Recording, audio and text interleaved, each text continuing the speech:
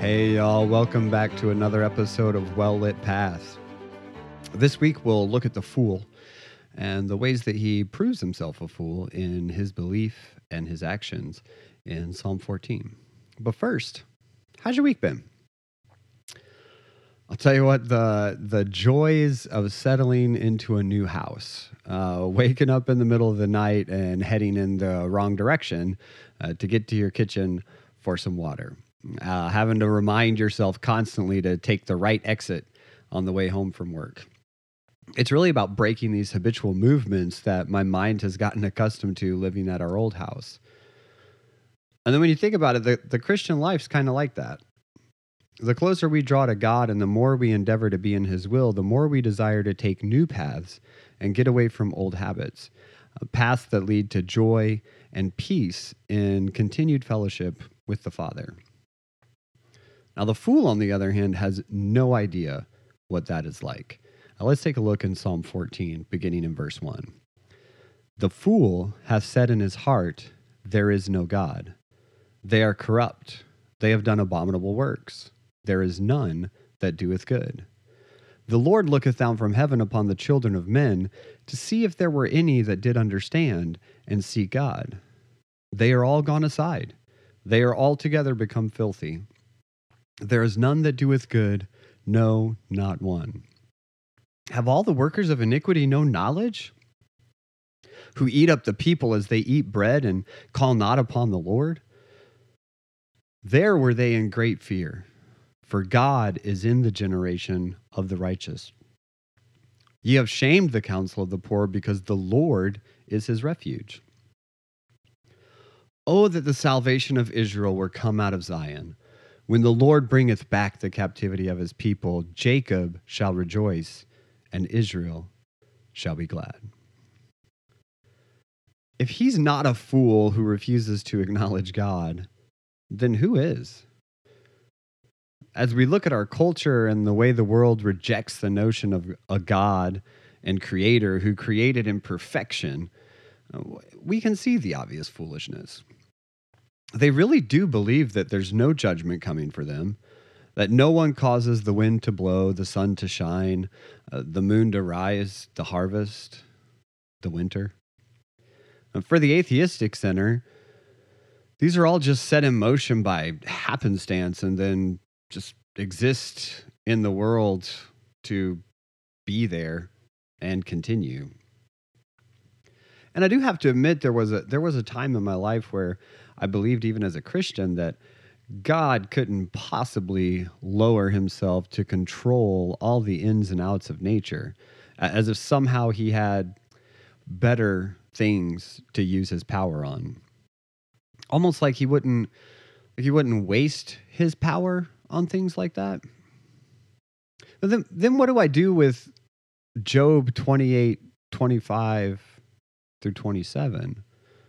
Part of which, those verses in verse 26 and 27 state, when he made a decree for the rain and a way for the lightning of the thunder, then did he see it and declare it. He prepared it, yea, and searched it out. Or passages like Psalms 135 and in 147, which tell us in Psalm 135, verse 7, he causeth the vapors to ascend from the ends of the earth. He maketh lightnings for the rain. He bringeth the wind out of his treasuries. And Psalm 147, 8, who covereth the heavens with clouds, who prepareth rain for the earth, who maketh grass to grow upon the mountains. And there's so much more than I even have time to list here today. But the question I had to ask myself eventually is, who am I to limit the awesome power of God as if he has this finite amount of it? Our God is so much greater than our imagination.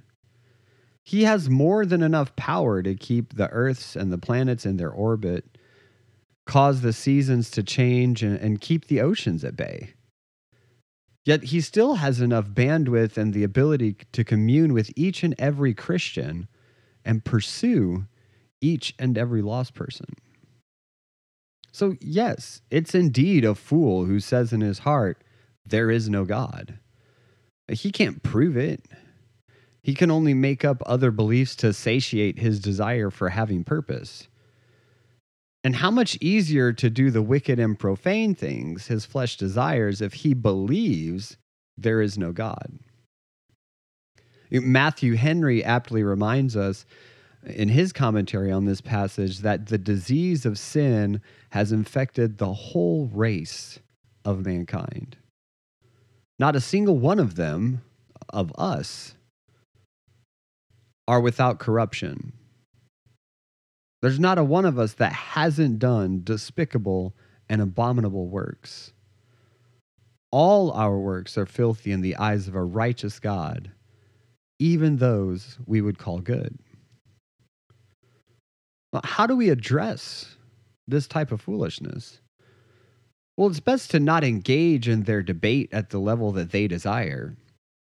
Proverbs wisely informs us in chapter 26 and verse 4, "Answer not a fool according to his folly, lest thou also be like unto him." Well, what is Solomon saying here? Well, really all he's saying is don't let a fool goad you into a discussion that he's neither mentally or spiritually mature enough to have with you. Because if you get into that discussion with him, you've stooped to his level. Instead, place the burden of proof on the fool and allow himself to be trapped by his own foolishness. And on a side note, don't be afraid sometimes to dump a little fuel on the fire of his ignorance. Sometimes in the flames of a cleansing fire, a fool may find some enlightenment as they argue themselves out of a point. Well, guide the conversation, steer the conversation, but let them exhaust their supposed proofs and just prove themselves wrong. The same chapter in Proverbs in verse 11, we learn that just like a dog will go back and eat his own vomit, a fool will over and over again cling to the same rationales, the same justifications. They'll justify their actions and beliefs with, well, if I'm wrong, let God prove me wrong. And he will. But as a fool, you can let him prove you wrong on this side of final judgment or be proven wrong in the final judgment. Most fools will just sit there and cite or reference the works of other like-minded fools in their arguments because they can't produce any arguments themselves. They'll say things like, well, science has proven this or archaeology has proven that. Well, has it? When you take up the actual study to find out and search into those things that they're talking about, what we're sure to find is that there is more substantive evidence for the Creator than there is against him. But then the fool has no desire to actually take that challenge. Best to rely on the research of someone who's also been foolishly educated. And this proves the folly of the fool. Proverbs 10:8 tells us that the wise heart will lay hold on and listen to divine instruction, but a boasting or an unwilling to learn or someone who will not be proven wrong, fool, will be cast aside to destruction for his lack of willingness to listen to biblical reason. As previously stated, the fool will be proven wrong, but they don't foresee that day coming. And still the Lord sits above and looks down from on high. He searches the hearts of men. Has anyone caught on to general revelation? Has someone seen the evidence of him in the workings of the seasons, in the rustlings of the leaves? Has anyone seen the evidence of him in the snowflake, the raindrop, the lightning bolt?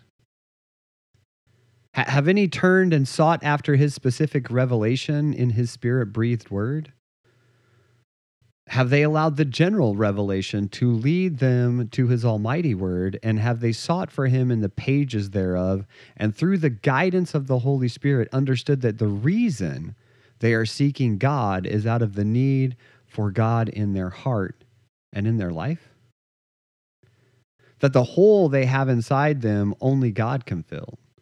He is the only perfect fit for that void. But how can they seek after God if they don't want his guidance? If the general consensus is that we can do better on our own? They've crammed all of the ill-fitting objects and desires they can into that hole that they have inside of them, but only God can fit perfectly into it. So it feels complete, but it's just an illusion. There are gaps everywhere. And this is why it's never enough. It's always on to the next enlightenment, the next thing, the next cause, the next new definition of self. Proverbs 18:2 tells us, "A fool hath no delight in understanding, but that his heart may discover itself."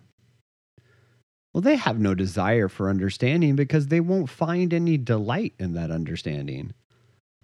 What delight is there in knowing that your concepts and your belief structure is foundationally flawed? It's so much easier just to let your heart discover itself. And is that not the exact mantra of today's culture? Just be you. Find yourself. Go on out there and define yourself.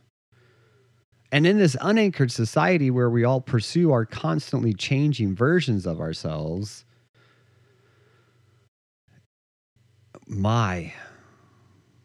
how we've gone aside out of the good path, the straight path, the narrow path.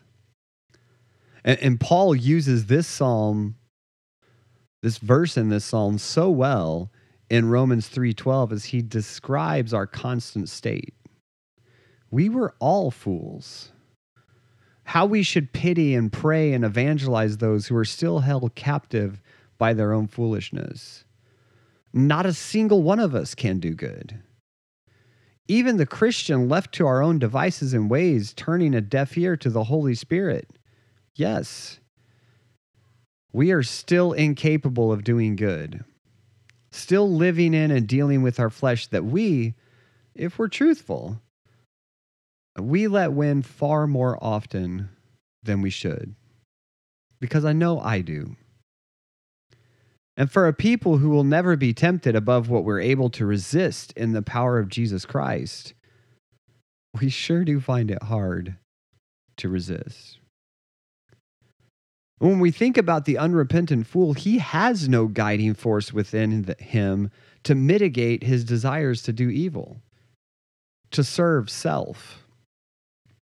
How are they even to attempt good, not knowing the goodness of the Father, the God that they've rejected knowledge of?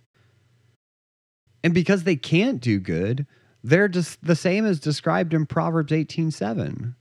A fool's mouth is his destruction, and his lips are the snare of his soul. They say they do good. They claim they try daily to tip the scales in their favor, that the good outweigh the bad in their life. Just in case there's a God. Or at least they used to do that. As I look around, it doesn't seem that so many of them are even doing that anymore. This has made their own argument a snare for them. Get in a discussion with a fool about how much good they can recount that may or may not be awarded to their account if what they believe to be true about whether or not there is a God isn't true, and it then works the way that they say, a balance of their own good and evil. Well, I don't have to worry about that because there isn't a God anyway. And that's how the circle perpetuates itself. The fool's own lips, the words they say, the lies they tell themselves become the snares that trap them into buying into their own falsehoods, their own errant beliefs. Not a one of them is even capable of doing good. They've redefined good so much that they couldn't even tell if they were doing good or not. It's good to let a woman have the right to choose whether a baby is a growth or a life. It's good to say that God has no idea what he's doing, so we'll let confused kids mutilate themselves for life with a surgery that lets them look how they feel. It's good to identify as something I'm not and lie to myself that means it's okay for me to change myself to what I feel more like in the moment. It's good for me to redefine social norms and accepted values so that they fit my cultural or political agenda better. It's good for me to pander to a minor populist group so I can manipulate their voter base when I need them to show up in the polls.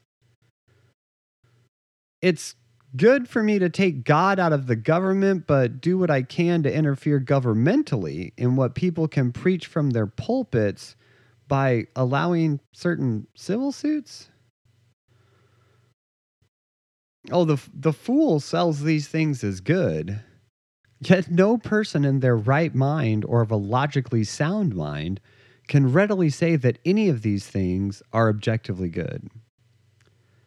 I would argue that logically and coincidentally biblically, all of the things that I just said cannot be defined as good by a standard of sound human logic. A respect for human life is simple. It calls for a respect of all human life in every stage, from the unborn to the elderly. No one human life carries more value than the other. In nature, animals are born the way they are born as it was designed for that species for the furtherance of the species. If we allow ourselves to redefine our own gender, yet have no way to prove anatomically that this is true, logic would dictate it's not true and also dictate to us that the only way for the human race to continue would be to act and procreate as our logical birth sex dictated. And when we look at social norms and accepted values that have existed for millennia have existed as such because they are logical and are how a successful society continues in perpetuity. Rejection of or rewriting of those morals and values will only lead to complete anarchy. We'll be in a state where we're unable to even recognize good or bad. Governmentally, true democracy is governed by a majority. So how can we allow the minor voice of a small percentage of the population to dictate how we elect or choose our officials and put our laws into place? And these are simply arguments of logic. David, Paul, Solomon, they do plenty to argue spiritual points for us. So while the fool has intellect, they have no knowledge.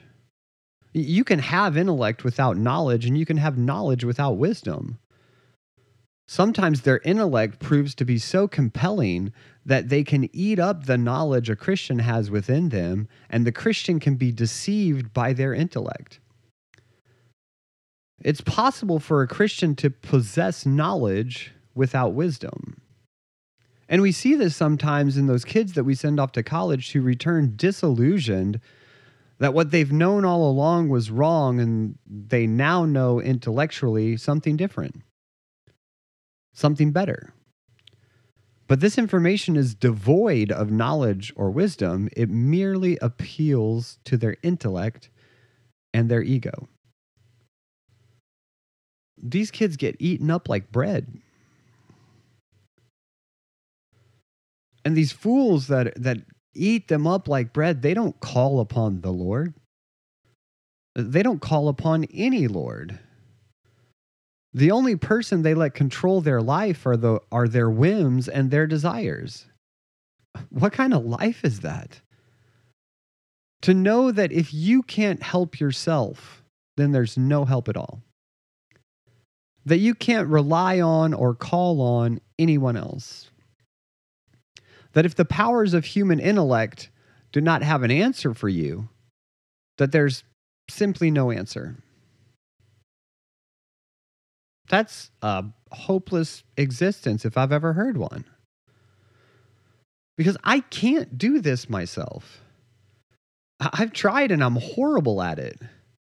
While life is hard and following Jesus is hard, I'm thankful I don't have to rely on my own understanding and that I can rely on and trust in Him. To now be able to call out to Him. To not be able to talk to Him when I'm having a good day? I'll tell you, when I can talk to no one else, I can talk to my Heavenly Father. What would it be like to not be able to call out to Him? If I were a fool without the Father, of course I'd be afraid and be in fear all the time. I'd look at Christians and I'd ask, how can you be so calm in a world like today's world? Well, the Christian would say, I allow God to work in my life. He's worked in generations past and He'll work in generations to come. He's always working, and because I know Him and trust Him, I have no fear of uncertainty. The one who holds tomorrow can also keep tomorrow and keep me in it. And the fool mocks us. They say, I don't need to rely on God. I make my own fate, the master of my own destiny. And sure, these words are true. They don't want to hear what fate or destiny they have made themselves the master of. Because the fool's fate and destiny is for sure one of their own making. Their decision to not accept the free gift of salvation from God is making hell their fate and their destiny. So let them mock us because we lean on our Lord and Savior to tell us that we're destined for peace and the presence of God in eternity. That's a fate I will gladly let someone else, someone much, much wiser than me, set for me.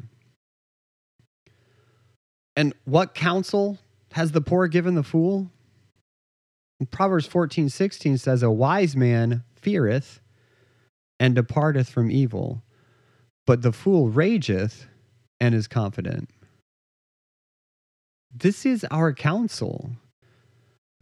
A wise man fears God and departs from evil. That's the counsel of the poor. The fool is adamant about how right he is. He needs no God and mocks those that do. And Solomon has another answer for the fool who mocks. Proverbs 19:1 says, better is the poor that walketh in his integrity than he that is perverse in his lips and is a fool. Solomon says the fool may mock the wise as they practice integrity, as they walk by faith. But in his mocking, what he's showing is foolishness with his perverse or his crooked and twisted words that escape his lips. And David in verse 7 of this psalm had not yet experienced the salvation that was to come from Zion. On this side of the Psalms and of King David himself, we have. Salvation has come out of Zion. Christ has led the captive to freedom. And do you remember when you were a fool? Do you remember when all you could think of was self and that you could be and what you could make of your life? Do you remember what a struggle it was to find hope in your day? Were you foolish? Well, we don't have to live there. Maybe you're still there. But salvation has come from Zion. Jacob has reason to rejoice, and Israel has reason to be glad. A few thousand years later, on a cool spring night, a child was born in a manger in Bethlehem. A chosen seed, a promised Messiah was born to a young man and a young woman. And this wasn't the Messiah that would yet deliver us from physical captivity as the Jews expected. Not yet. This was the Messiah that would deliver us from foolishness, our own foolishness. The fool doesn't need to remain a fool. They can take hold of the knowledge that this child grew. This child lived sinlessly. This child didn't have a single moment where he acted like a fool. He turned all knowledge he learned into wisdom and lived his life by it. He obeyed his father lowercase f, and he obeyed his father uppercase f. He obeyed his mother. He obeyed his teachers and elders. He never once played the fool. He never once denied what he knew and was taught was true. And because he was no fool, we don't have to stay foolish.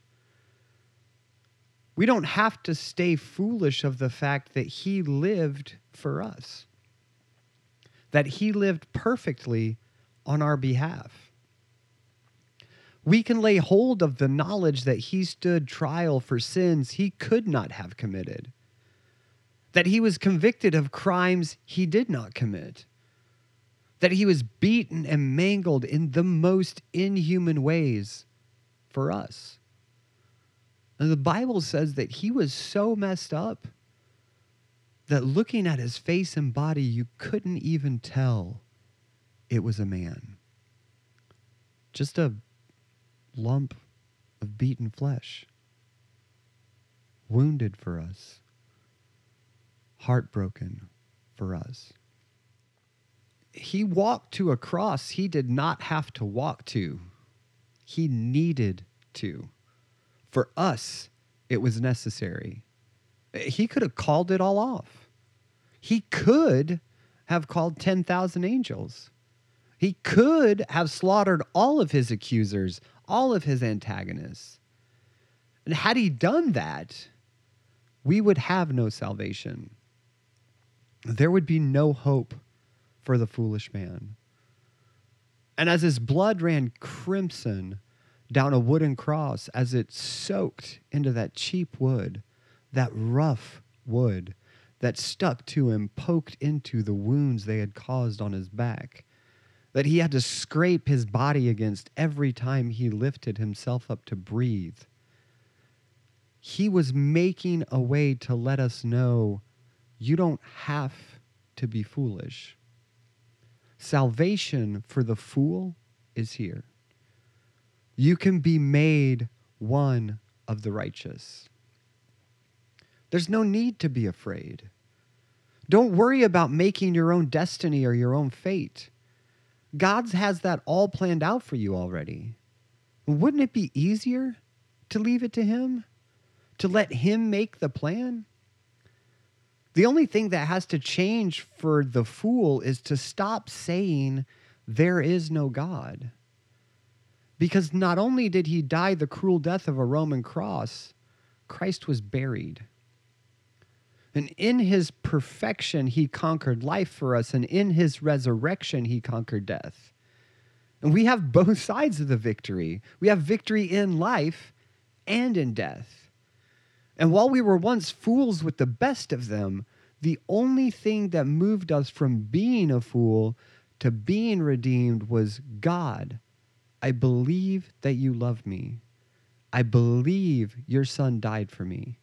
I believe that my sin and my spiritual death were conquered at the cross and then at the empty tomb. I see now that salvation has come for us, and I believe in the salvation we have through your son, Jesus Christ. And now we're no more fools. Now the fool is moved to being a wise man. The difference is Christ. As long as we choose to dwell in our sin, we make ourselves fools by saying and doing so and saying God can't care. God doesn't exist. What if he does? Are you willing to roll the dice on your eternity? All it takes is a change. Let go of your intellect. Get in the Word for some knowledge and apply it with some wisdom by asking a gracious God to be merciful to you, a sinner. Fools can change. I should know. I once was one. And thanks for walking with me a little while as we read the word together. Won't you join me again next week? And we'll walk just a little further. If you like the podcast, go ahead and hit that follow button. If you have any questions about salvation or general podcast questions, reach out to us via email at podcast@lakeworthbaptist.org. Go ahead and follow us on Instagram and Facebook by looking for LWBC_publications.